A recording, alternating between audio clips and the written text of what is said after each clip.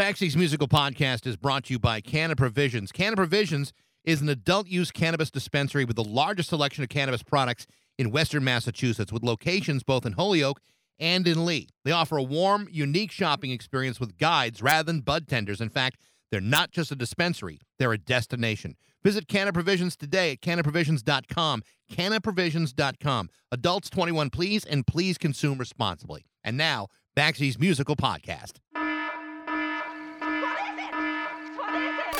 It's Backseat's Musical Podcast.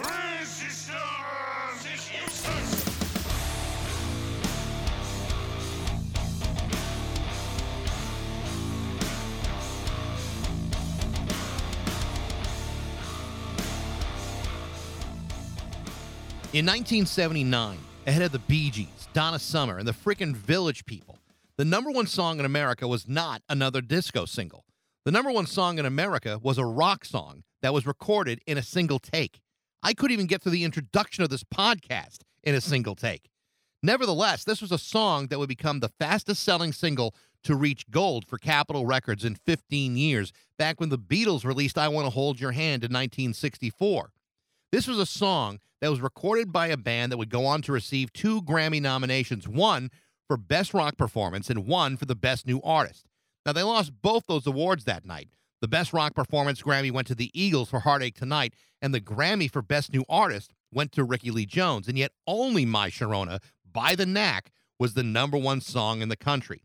It was a rock song in the age of disco, at the beginning of New Wave. It would become one of the most easily identifiable songs of all time, with one of the most easily identifiable bass lines played by my guest today, Prescott Niles.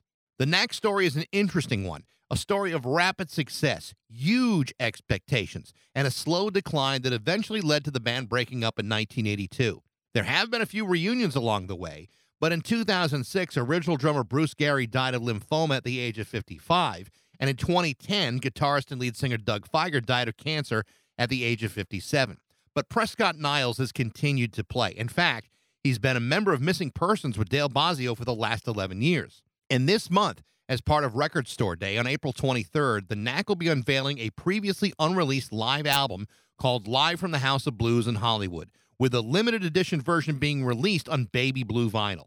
Prescott Niles is a guy who has not only had a great career in music, he's got loads of incredible stories culled from the last 40-plus years. In other words, you're in for a real treat. My guest today, Prescott Niles from The Knack on Backseat's Musical Podcast.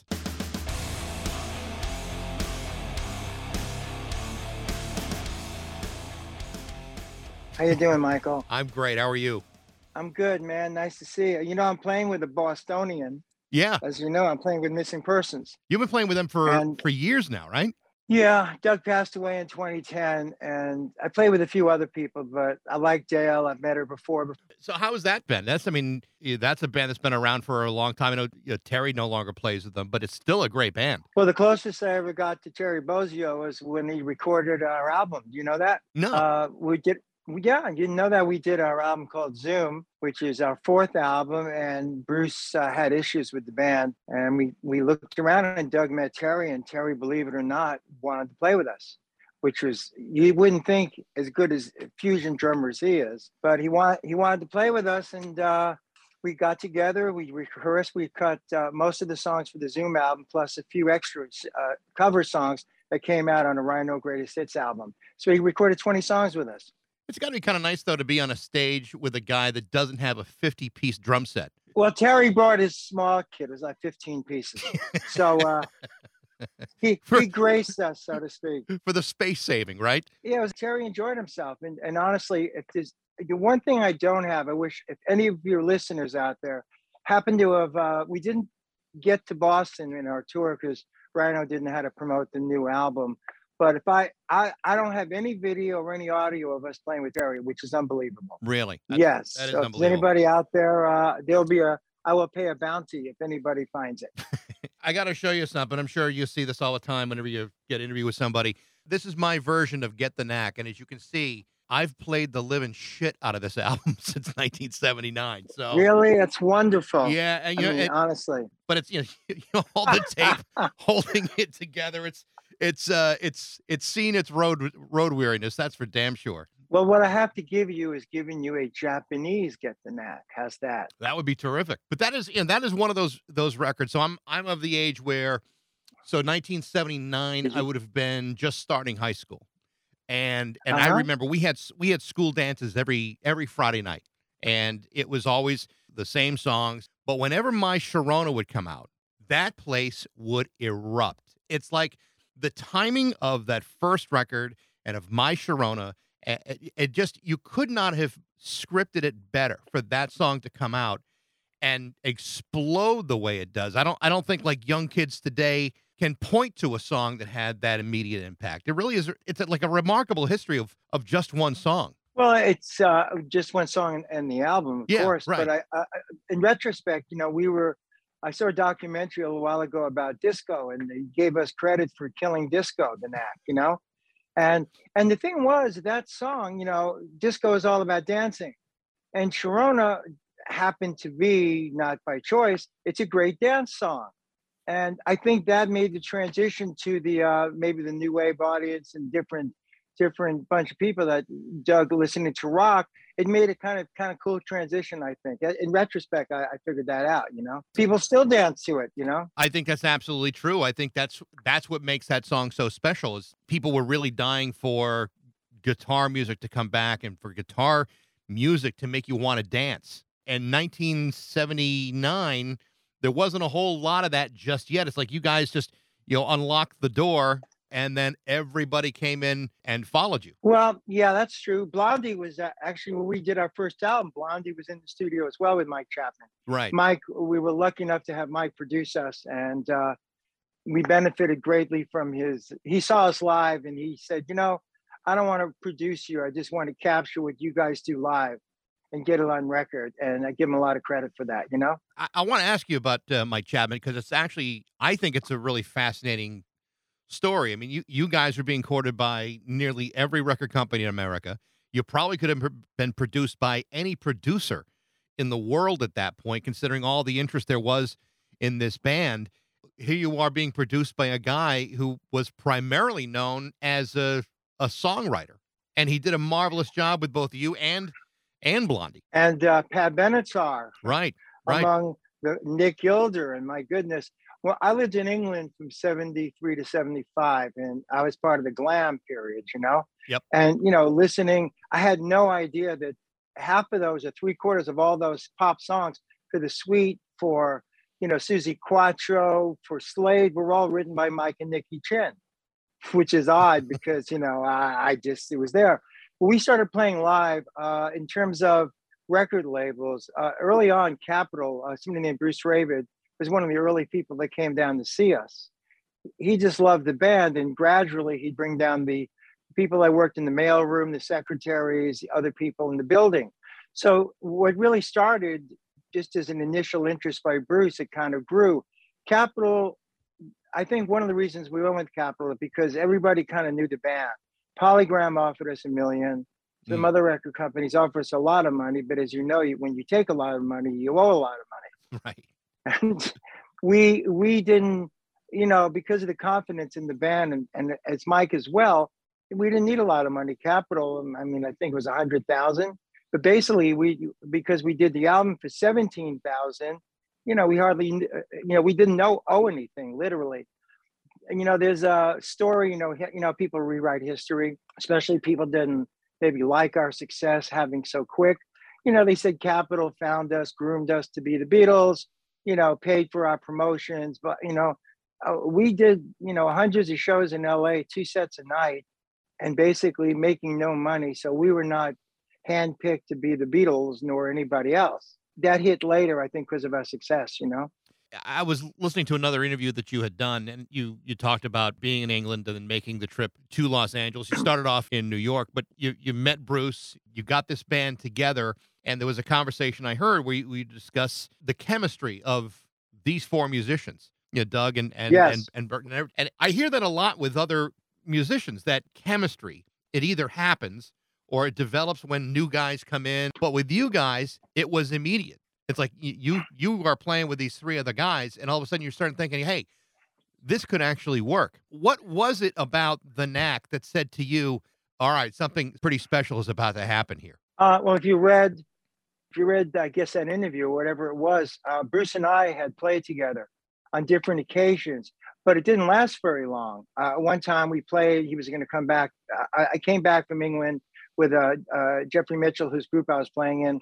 We auditioned drummers. We wanted Bruce to come back, but he ended up going back to England to play with Jack Bruce. And then I stayed in England. He came back to America. Then he wanted me to come back and join the band he was in. I came back, played with him. Then he went back to England to play with Mick Taylor's band.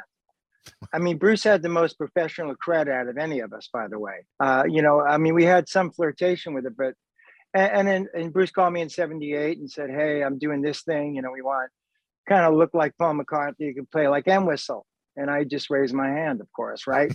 Of course, I didn't solo very much, but still. And when I met the guys, first time we played together, I mean, mainly because of Bruce as well, but playing with Burton, who I found out is one of the great guitar players, and to this day is unsung or not underappreciated for sure. And Doug was a great front man and songwriter and lyricist as well. So when I closed my eyes and I never felt that buzz, and I had played with great musicians, for some reason the chemistry was just right, the energy was right, and I think it was our time.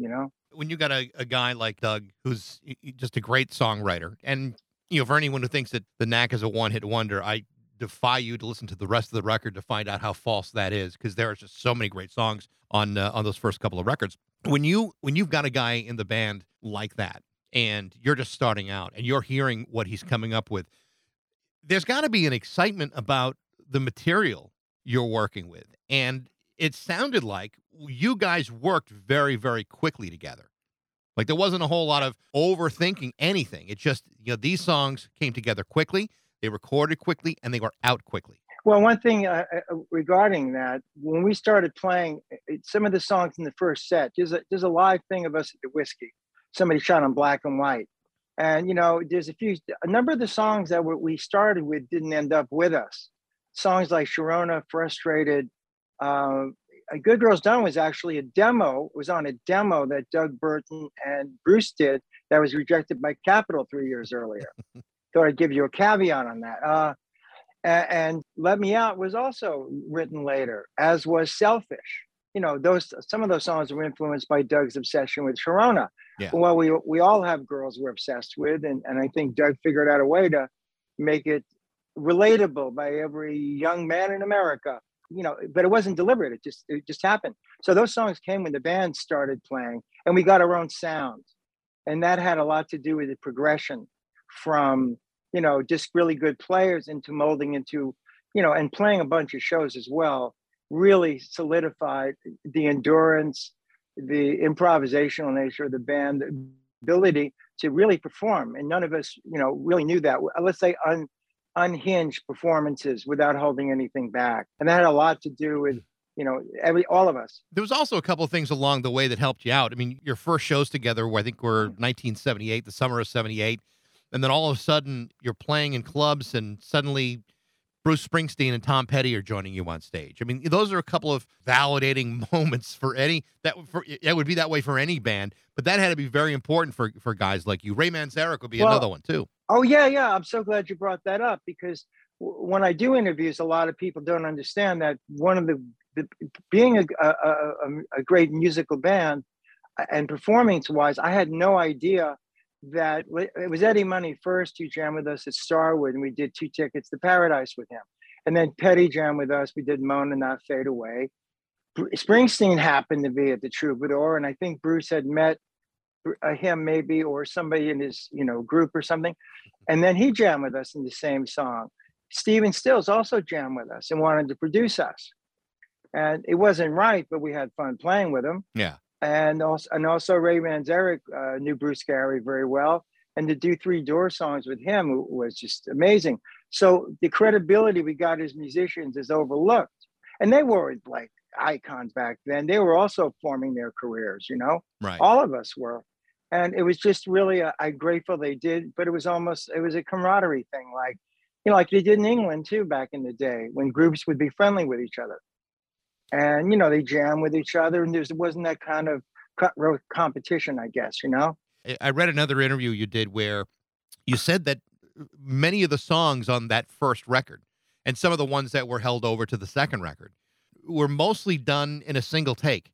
That seems remarkable to me. Yes. Well, I will contribute. One thing is the one-hit wonder thing I get. And I think after the second album, that became more prominent. And I'll explain later why. We were lucky. Now, first of all, we had no expectations. Again, Mike had come, there were other producers we had thought of. And I think somehow Mike's name came up and we invited him down. He just said, look, guys, you're such a great band. I really want to record you live. So we went in the studio. Mike made a decision. Now, Mike is a great producer, but being a great producer means either you don't produce, overproduce, and let it happen, or you add production. It depends on the band you're with, right? Right. And Mike really just wanted to get us live. And I give him credit for that. Now, he was the only one who said Sharona was a number one, which is very interesting considering Capitol did not release Sharona. I don't know if you know this. We were in Europe at the time, and Capitol gave the album to radio. Sharona became the most requested song in America in 2 days, And as a result of that, Capitol and their way, well, here's what it was. First of all, most new bands are broken. Usually they release one single that gets people interested, and then they release the hit. It's kind of a formula. With us, it was completely backwards. We gave the album to radio, and their choice, Sharona, was the song. So Capitol had to do a rush release of the single of My Sharona. And the good thing about it is more people heard the album. As you mentioned, there's a lot of great songs.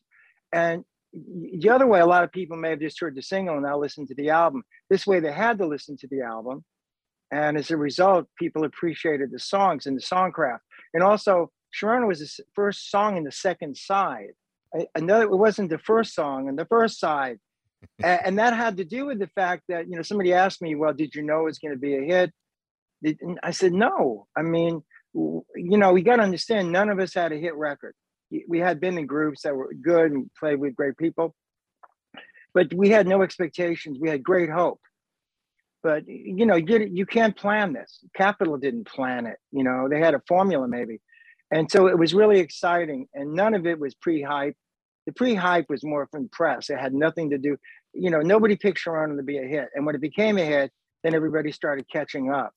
That first album, because we were a really good band, we weren't one-hit wonders. As you meant, we were one-take wonders. And a lot of those songs in there were just like, okay, guys, let's go. And we run the song through. Mike goes, okay, Sharona we recorded on the second day. And Mike would usually, set up the, they kind of knew what first day is getting sound. So Mike came in and go, okay, guys, let's run it down. So we played Sharona beginning to end. And Mike goes, okay, let's do another song. And we go, what do you mean? He goes, no, we got it. So we went in there and we did our run through. See, the thing is, not only because we played the song live, because the musicianship was so technically brilliant that it wasn't about that. It was just getting the spirit of the song. So Mike's whole idea was, when we heard it, we go, yeah, it's pretty damn good. We want to do it again. Nope. So Mike knew the difference between something that was so spontaneous that he didn't have to worry about. There was no, the only punching was maybe Burton had a flub or two. Maybe Doug wanted to fix a couple of pitching issues.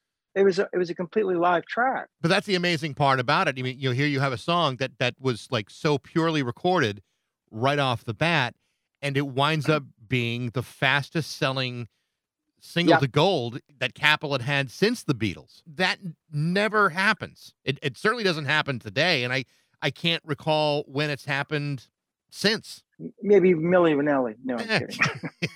Yeah, but they didn't take this one. They didn't take this one away from you. Well, the weird thing is, like I said, there was no real pre-hype. Radio wasn't paid money. They were just given the album. Right. And people, critics, when they decided to turn on us, literally, our success was too quick. We didn't pay our dues, even though all of us paid our dues from all the bands we play with. None of us had money.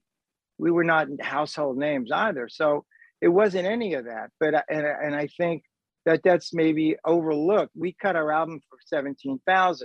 We mixed it.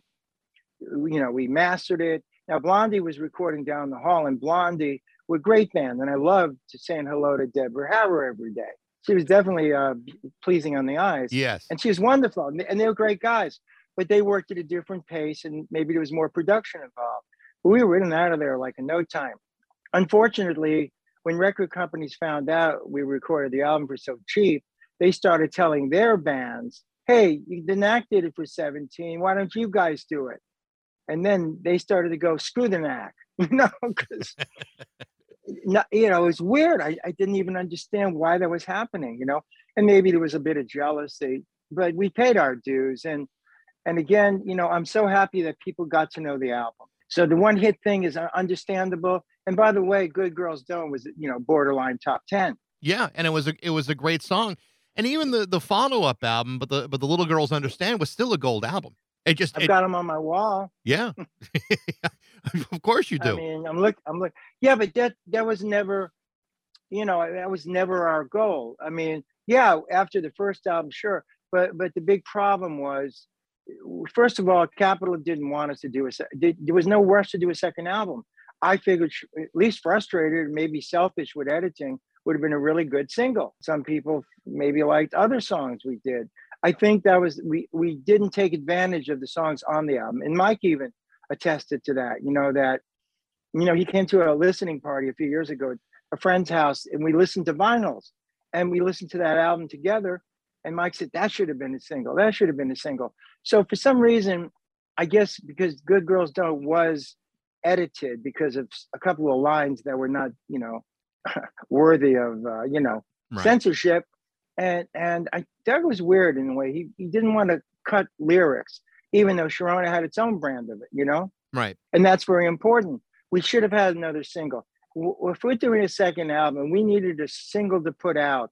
You cannot underestimate the fact that with a song like Sharona, you better have a song better. If not better, it better be damn as good. And I think that was a critical mistake by Capitol and the band. I have my own reservations about it, but I didn't think it had the commercial appeal, and the lyric, frankly, was a bit, sensual. which isn't always a bad thing, but I think you're right. I think there were a couple things that went against you. First of all, I think whenever you have either an album or a single that sells that much or sells that well that quickly, there's always this sense that you got to duplicate immeasurable success. And even as a member of the band, there's got to be a lot of pressure that you're putting on yourself, saying, can we top that? And in nearly every case of anyone I've ever talked to, it's always like it's an unattainable thing to expect. It could just happen. It's really hard to duplicate that success. Yeah. Well, the honesty of how it happened the first time was quite remarkable. And again, we easily could have had another single. I don't know if you realize this, but we were nominated for 2 Grammy Awards. Right. Best song, and best new artist. Now, to not go to the Grammys and miss up maybe playing at the Grammys. See, there's business things you have to do. Our success was one of those things that happened apart from hype, even though we're accused of hype, and apart from asking for favors. We created our own niche by not engaging in the business world and kissing ass to be, we could have played on that show and done other rock shows at the time. I think we were besieged by so many offers, like Mork and Mindy, for instance, like Fridays, like Kirshner. I think the paralysis of doing the right thing and the people calling us upstarts or they're what the hell, these guys, I think it started a backlash. If we had done the Grammys, for instance, you see, the thing is, we could have wrote that album a few more months. We had not done any American television. We did television in Australia, New Zealand, Italy, France, London. So there's if we rode Sharona for a while and even had a video out, and by the way, we just missed MTV. So if we had a thing on MTV, certainly would be a different conversation today. Right. But so not only did it slow the momentum of the band, it gave more criticism than needed. And again, you cannot overestimate. Like I said, when you have a single like that, you just can't put out another single and assume it's not the only thing about the 2 songs is that they're in the key of G. I mean, I've read critiques going, well, it just sounded like Sharona. It's not.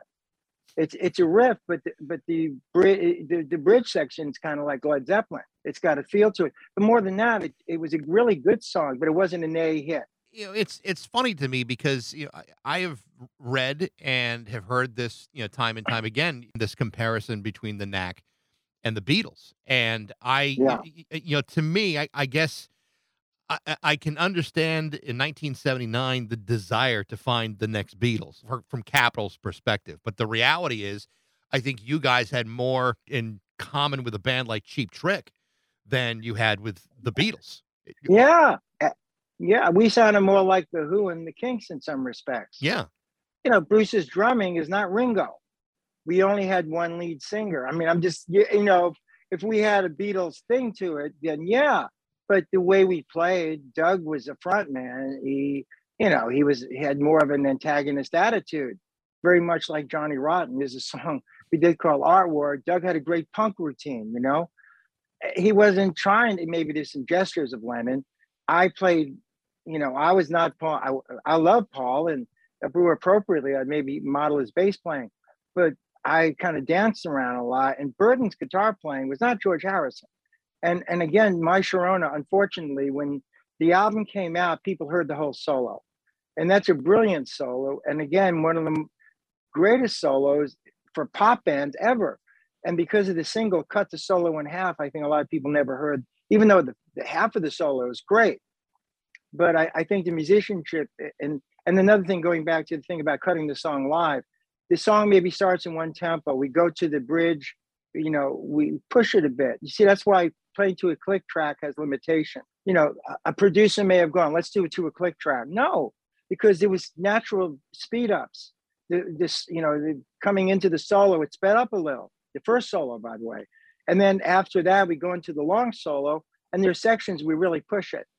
So we may have pushed it 4 beats ahead. By the time we came back and stopped it and started the song again, it was exactly the same tempo as we started it. Bruce was such a great drummer, and a lot of producers would have just cut and paste.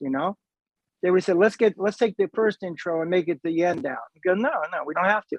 But thank goodness you had a producer that could tell the difference. It didn't force that on you, because you could have taken away a whole texture away from the band by insisting upon certain things, like a click track, like strings, or whatever it would have been. Well, the second album there were strings. And yeah, How Can Love Hurt So Much? Right, but that made me. But you know what I mean. I think it takes a special ear to say this doesn't need this. All it really needs is for us to get that raw sound of this song or that song. It was wonderful. Even I think Doug said in an interview once, well, Mike just moved dials and something.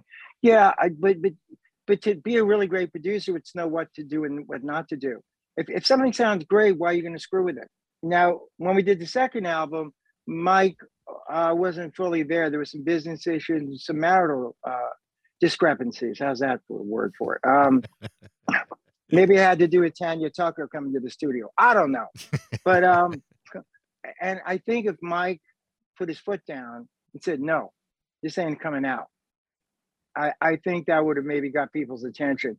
Mike had other business things going on. We actually recorded the album pretty quick, and it was mixed in England. I wasn't there, and neither was Burden. There was a difference in the album. We were really close.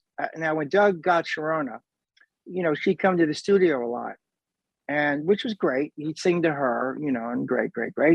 But when the album was, the engineer we had to go back to England. His wife was having a baby. So Doug, Mike, and the engineer went back to England to mix the album. And I never asked Mike if he wanted, hey, Mike, do you think this should be a single? Because Mike was not as engaged as he was.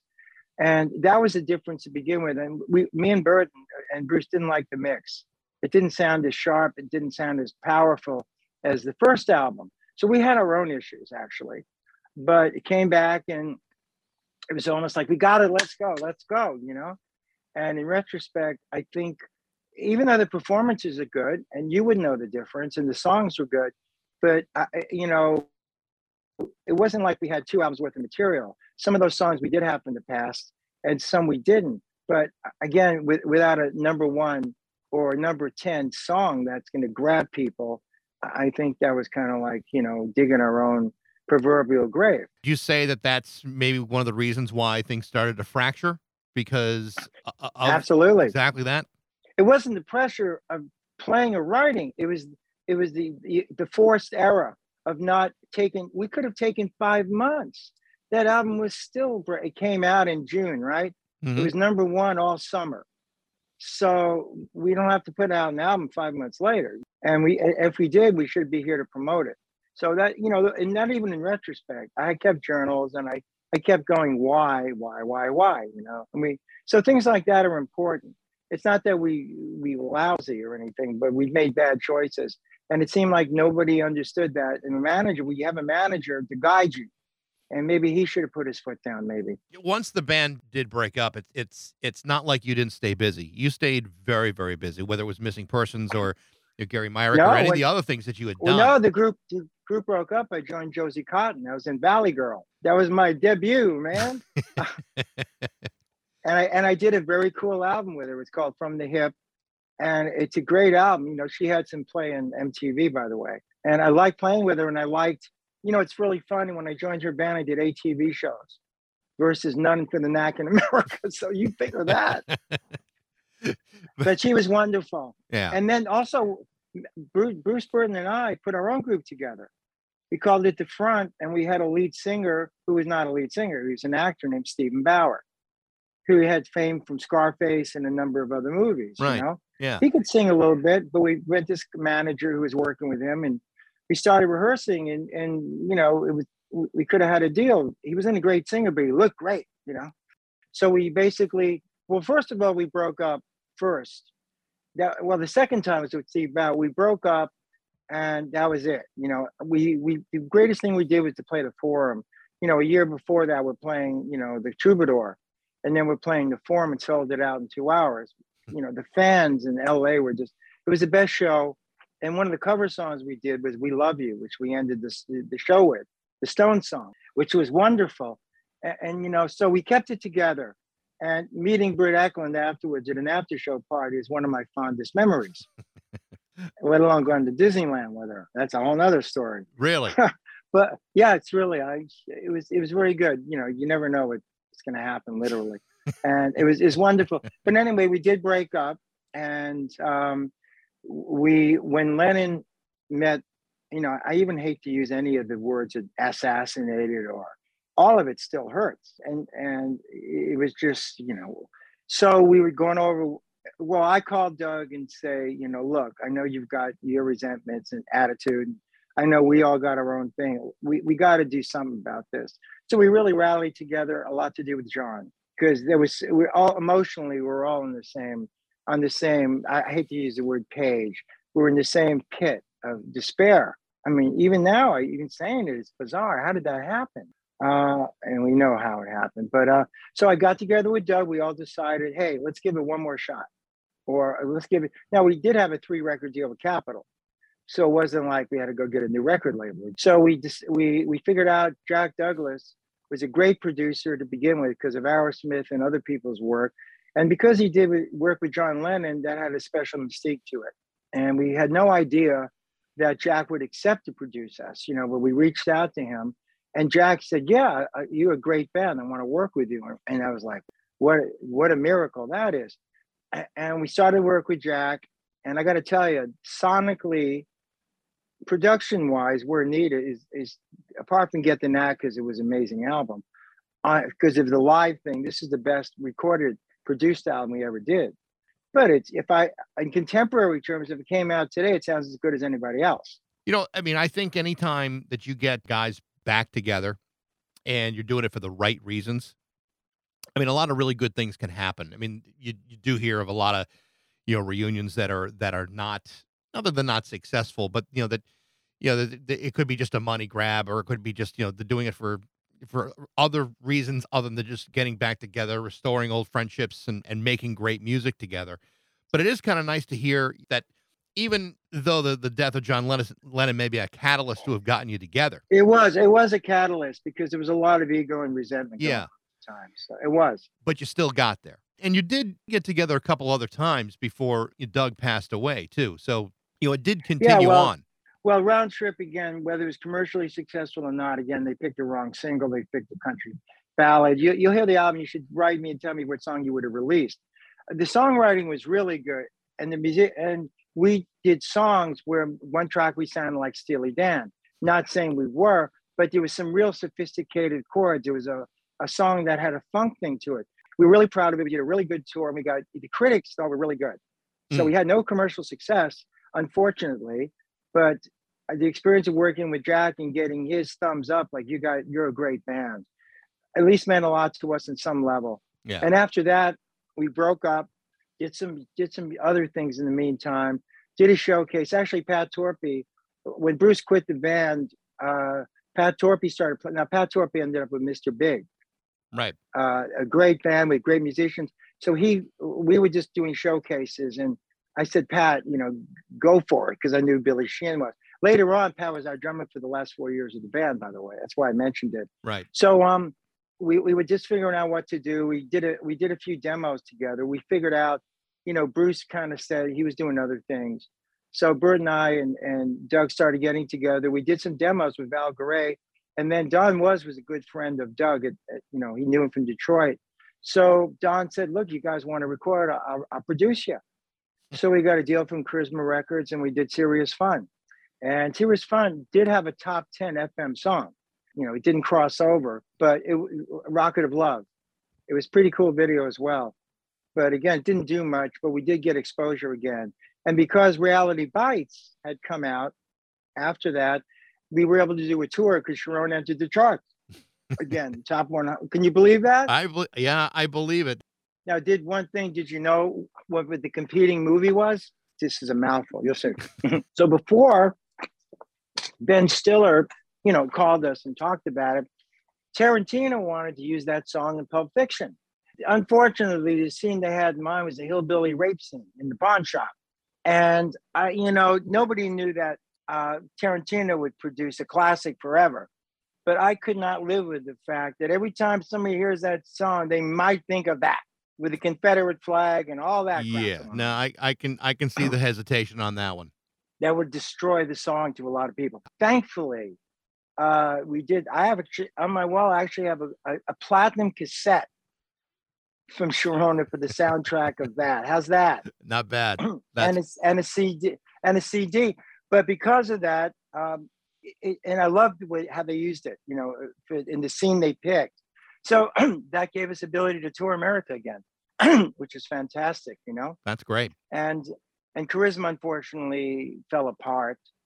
It lost funding. So the album had a lot of legs on it. It was well produced, and the musicianship is extraordinary.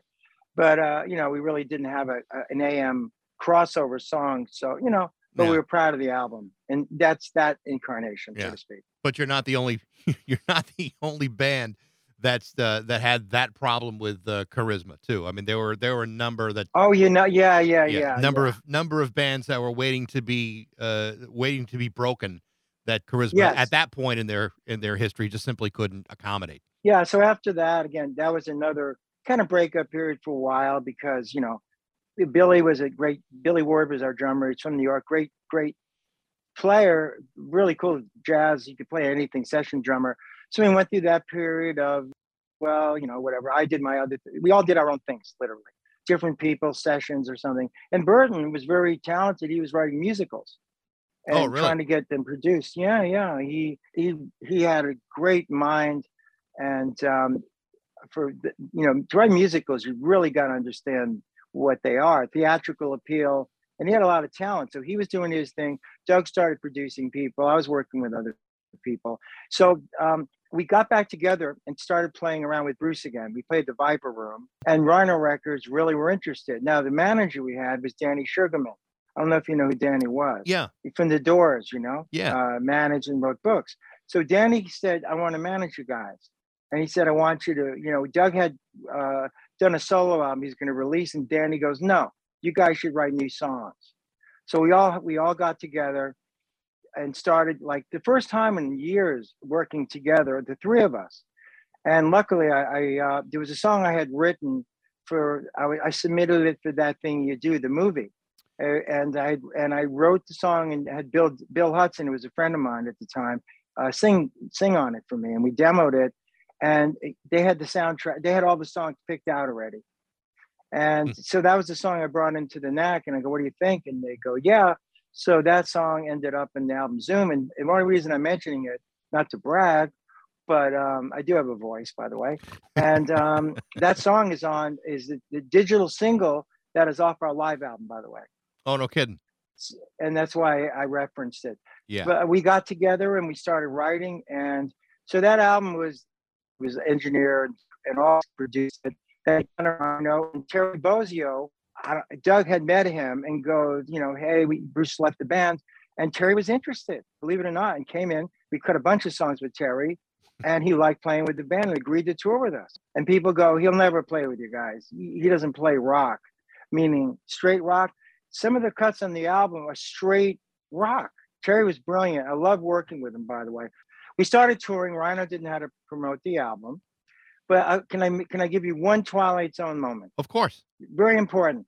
So Doug's brother, Jeffrey, was an attorney. I don't know if you know who he was. He had represented some controversial clients. Yes, he did. Okay. So so often he'd introduce us when we played shows, right? Okay. So we're playing in Detroit, and before we played, he comes up to the dressing room, say hello to everybody, and has some old guy with him, and I thought he was the grandfather or the uncle or something. And I'm hanging with Burton. Me and Burton always had this like sympathetic like vibe together. When something wasn't right, we both said, oh crap, So the guy started being introduced, and it was Jack Kevorkian, Dr. Death. So I know people have odd moments in their lives. Right. That was an odd one. Why is Jack Kevorkian in the Knack's dressing room? Now, I had nothing against the ethics. I just felt like this is not rock and roll. So Terry shook his hands. Doug shook his hands. I went in the corner and looked at Bird and I go, we're fucked, Now, what happened was 3 days later, Doug started getting sick. And now, of course, he could have gotten the flu anyway. But his voice, first time we had to drop keys. His song couldn't sing very well. Terry got bronchitis a week later, and then the tour was over. Oh, wow. Thank you, Jeffrey, for Dr. Death in our dressing room. I know it's cool. I had to tell you that story, okay? Well, hopefully that's not what did you guys in. But it was an odd confluence of things. So there you go. That's Jack Kevorkian meets the Knack. That's unbelievable. I did want to ask you about the new live album. Really Great idea. Yeah. It's Live at the House of Blues in Hollywood. This is a show from 2001, I think. Yeah. Tell me about that. Tell me about that show. Well, we got the new deal. We got a new drummer, Jones. Now the thing. I don't know if you ever saw Funhouse. It was the video. Have you seen it? Yeah. At all? Okay. So that's the lineup. Now, when we did that show, we were releasing a new record for Smile. Now, it's the first time we played together with the new drummer, Holmes Jones. He was a younger guy who kind of looked like Elvis. That's why if you saw the video of him, he was great. He was a wild man, and he looked like Elvis, old sideburns. He's from the South. He was great. But you don't see that on the live album. But that was the first show we played in a while as the Knack, Right. And it was, and listening to it, I didn't know they recorded it, nor did I know, until Tony called me from Smile. We've been friends. And he said he found this tape and people want to put it out. And I go, great. Not only that, but a double album vinyl plus a CD and streaming. Yeah. I mean, I couldn't believe it. That's like found gold for me because I never remembered the show. I knew it's after 9/11. I knew that it was a strange time, not as strange as COVID, that's for sure. But if we were in New York, it would have been more surrealistic. But at least in LA, it was, people asked me, I said it was an exciting show, it was packed, and people really got into it.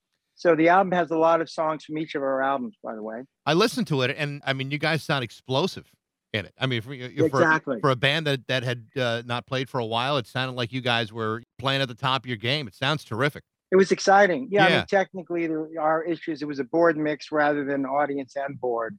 However, I listened to it the other night again because I'm a bit critical. But I got into it, and I go, damn, that's not bad. Look, and that's solo. Now, people ask me, how come we did Tequila Break On Through?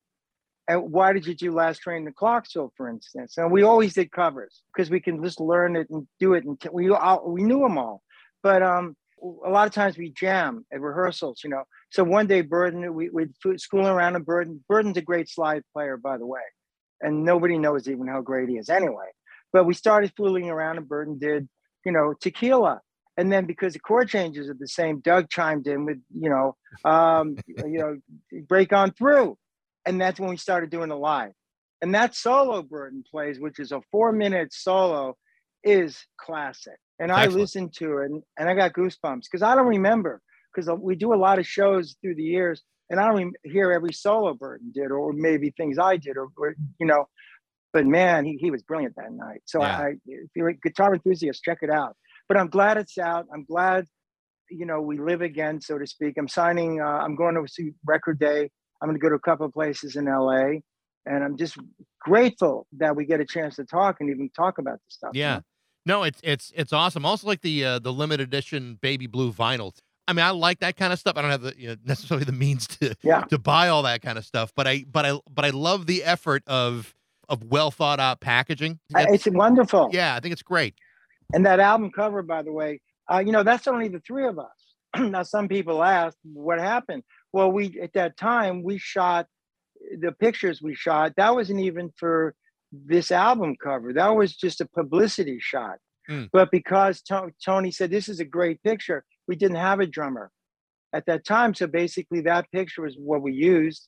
We did have pictures taken with Jones, but that was a great album cover. And by the way, Randy St. Nicholas, who's a dear friend of mine, she shot the first album cover. Now, she was an artist and she was married to a good friend, Nick St. Nicholas from Steppenwolf. That's when I first met her. And she was an artist, not a photographer. But she shot basically, except for the second album, all our album covers, except for Serious Fun, by the way. And also, I'm asked about the first album. Some people goes, did you deliberately do like a Meet the Beatles copy? I go, no. I go, Randy said, stand here and, do different poses. And it was that. I'll tell you what, I wouldn't discount the idea of putting tape all over the first cover of the album. Looks like I got all worn out and torn. Well, you're gonna get I'll get you. I tell you what, I'll send you that, and I'll send you the single.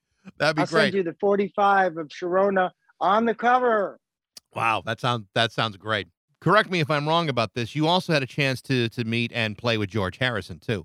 So when I lived in England 73 to 75.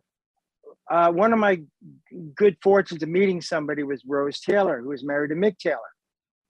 Right. And Mick I was into chess, so was Mick Taylor. But, all I wanted to do was play with him. And you got to understand, I'm like 20, 21. And all I was interested in is jamming with people. And I did get a chance to play with Mick once. But he also was ingesting something that would make chess moves take like 2 hours to make a move. And it begins with H. But anyway. Gotcha. When the Rolling Stones say you've got to go because you've got a drug problem, that must really mean something. Yeah. But anyway, so we go out dancing a lot. And because it was a private club called Tramps, and the manager of the band I was in, I was in England, actually, his father was a famous actor named Stuart Granger. So Jamie knew a lot of the people. We used to get into private clubs. So how I met George Harrison at first was I was dating this girl who was best friends with Derek Taylor's secretary. And Derek Taylor was the Beatles publicist and George Harrison. So I met George Harrison first dancing with him. I said, I danced with George because everybody would dance together, right? You Sure. Go out, I'm dancing with the girl I'm with, she's dancing. And so I met George and it's Prescott, hey, how you doing, man? That was it. So cuts in 1986. So I got a call to do the session at Sound City, and the producer said, look, I'm not going to tell you who it is. I go, I don't care who it is. What's the deal? I didn't, who knows, right? Right. Just come down. So I went down there and I went in there and he said, by the way, Prescott, it's George Harrison. Don't be weird or anything. I go, I'm not weird. I met him. I wasn't some high school kid, and by the way, nevertheless, it was still that like, okay, where am I kind of thing, right? So I was introduced to George and we kind of pleasure to meet you. And I go, by the way, I don't know, I'm sure you don't remember, but I danced with you in London. And he goes, I said, Kathy, something, you're done or something. He goes, oh yeah, right. because they were really close. But I said, "Oh yeah," he said, "Oh yeah, you were the Knack because I dig your record." So that broke the ice for me. I wasn't some guy coming in there. Right. So that was great. I felt comfortable, and George was, was in the control with him. Now Jim Keltner was drumming, and who is a legend to begin with. And I had played with great drummers, before that. But Jim Keltner was drumming, and Lawrence Struber was playing guitar. And his tour ended when McCartney was arrested in Japan, by the way. What a way for a tour to end, right? No kidding. So George ran the song down, and George hadn't really been recording. So this was for Shanghai Surprise, by the way. And the song we did was someplace else.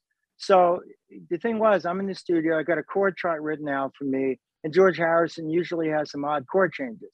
So I'm looking at the chord chart, and basically I got what I'm doing, but I try to be inventive. I got Jim Keltner on drums, who usually plays very back in the pocket. He's a great drummer, and Lawrence playing guitar. So I was praying and go, okay, God, I'm putting you on the line here, okay? I know I've had great success. I'm crapping in my pants. Okay, because the thing I feared most, I knew I was a great player. I didn't want him to stop the tape because of me. And I've done enough sessions to know where if a drummer screws up, a guitar player, or I may hit wrong notes, they'd stop the tape. So I knew I had to get an A plus on my exam. Luckily, I didn't make any screw ups. I played way back in the pocket. I added a couple of lines that I thought were cool, and nobody stopped the tape. That was my victory. There you go. Good for you. And people will relate to that, not because it was George, but because it was, I wanted to make a good impression. So after we did that, I was there for a second day. I still have a photograph of the invoice when they paid me for the session to prove I didn't dream it up. just saying, right? Yeah, listen, you got to prove your history. That's right. It wasn't a lot. It was only for $350, but hey, it was the best $350 I ever made.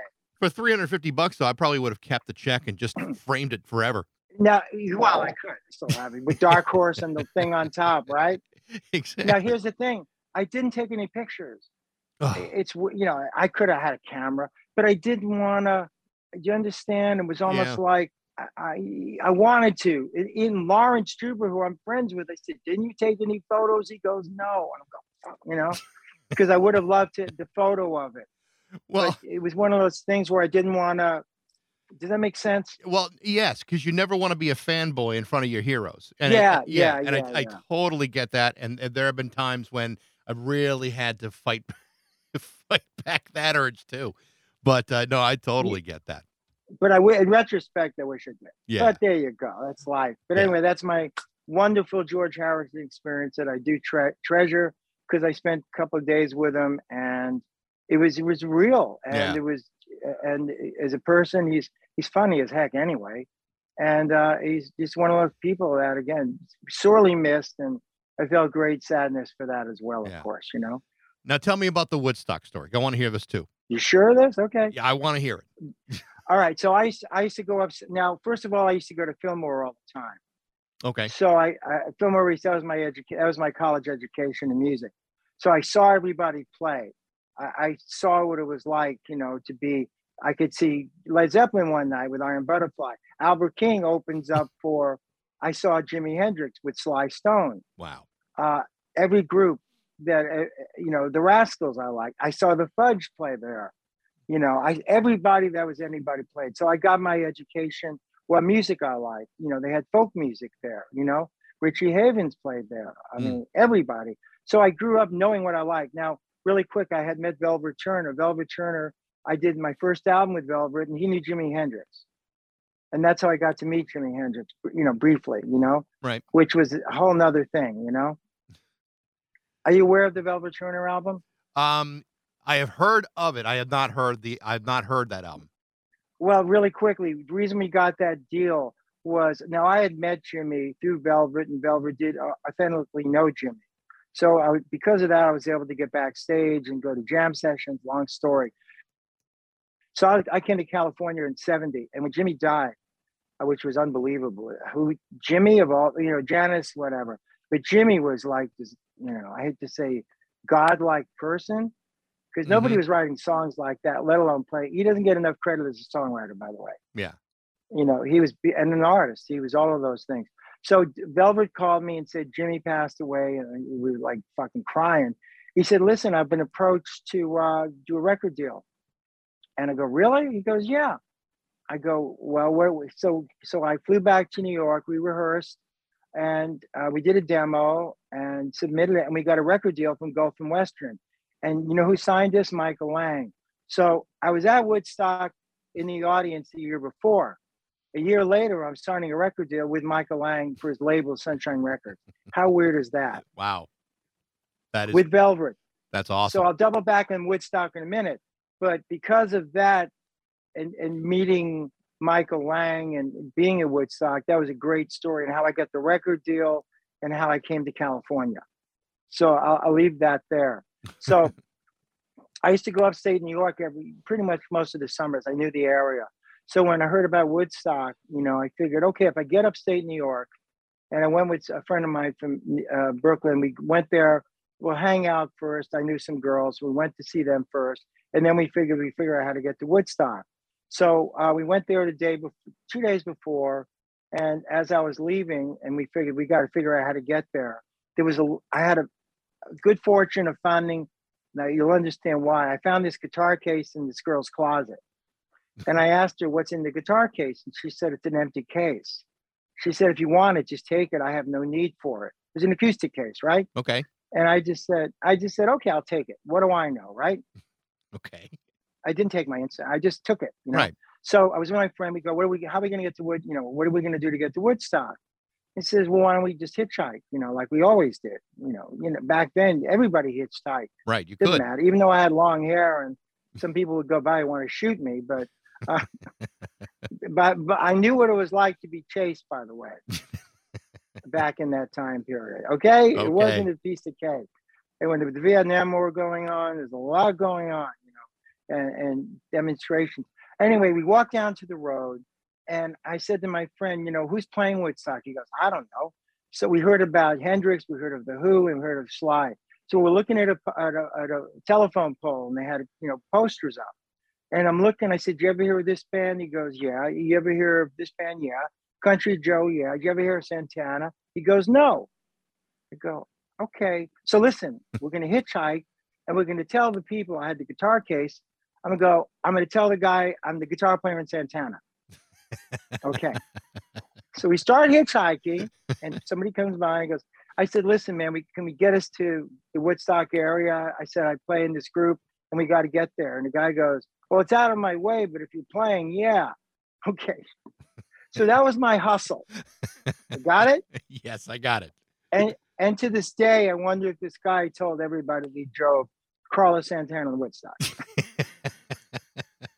I had very long curly hair, by the way. Yeah.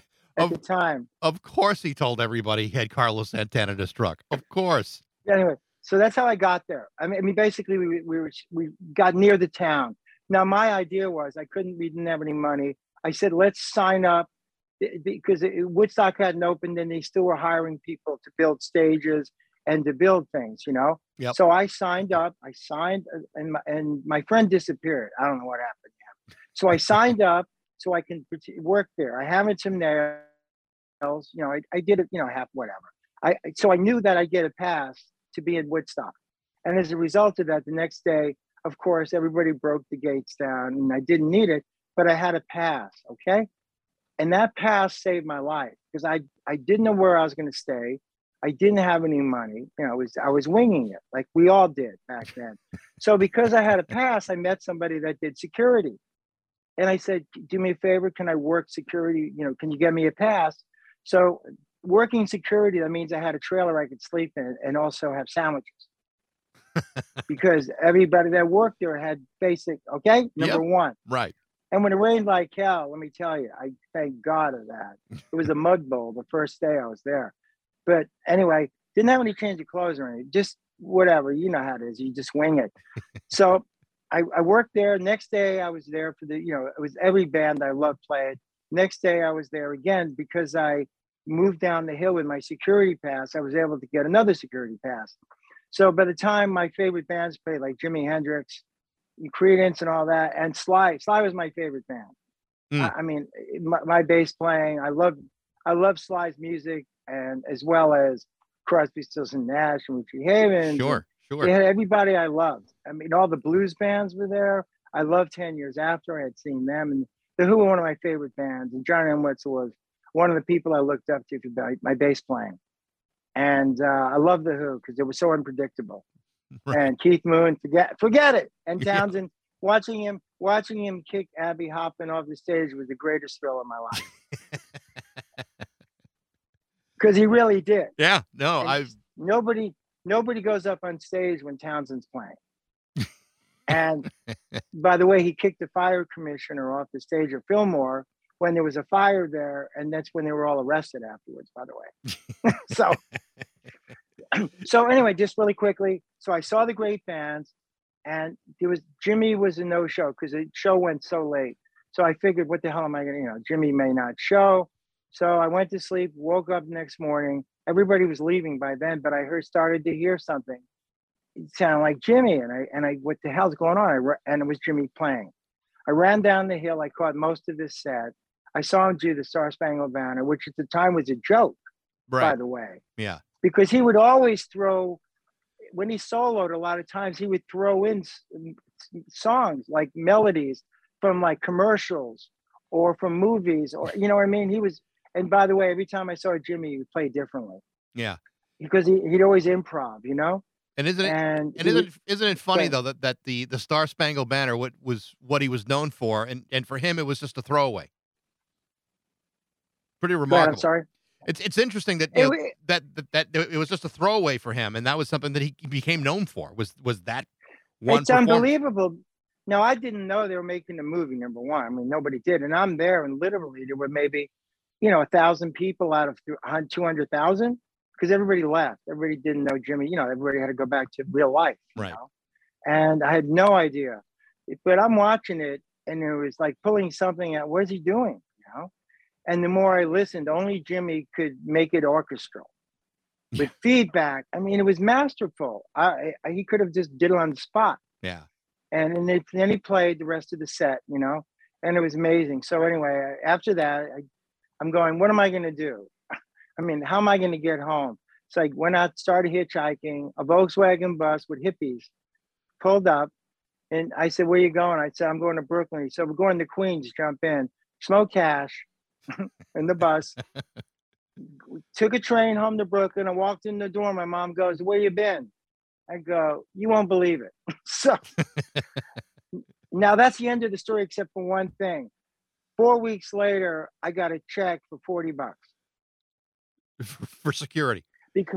Because I signed, no, the one day I did construction, I signed up. So I got 8 hours of work. Right? Yeah. Right.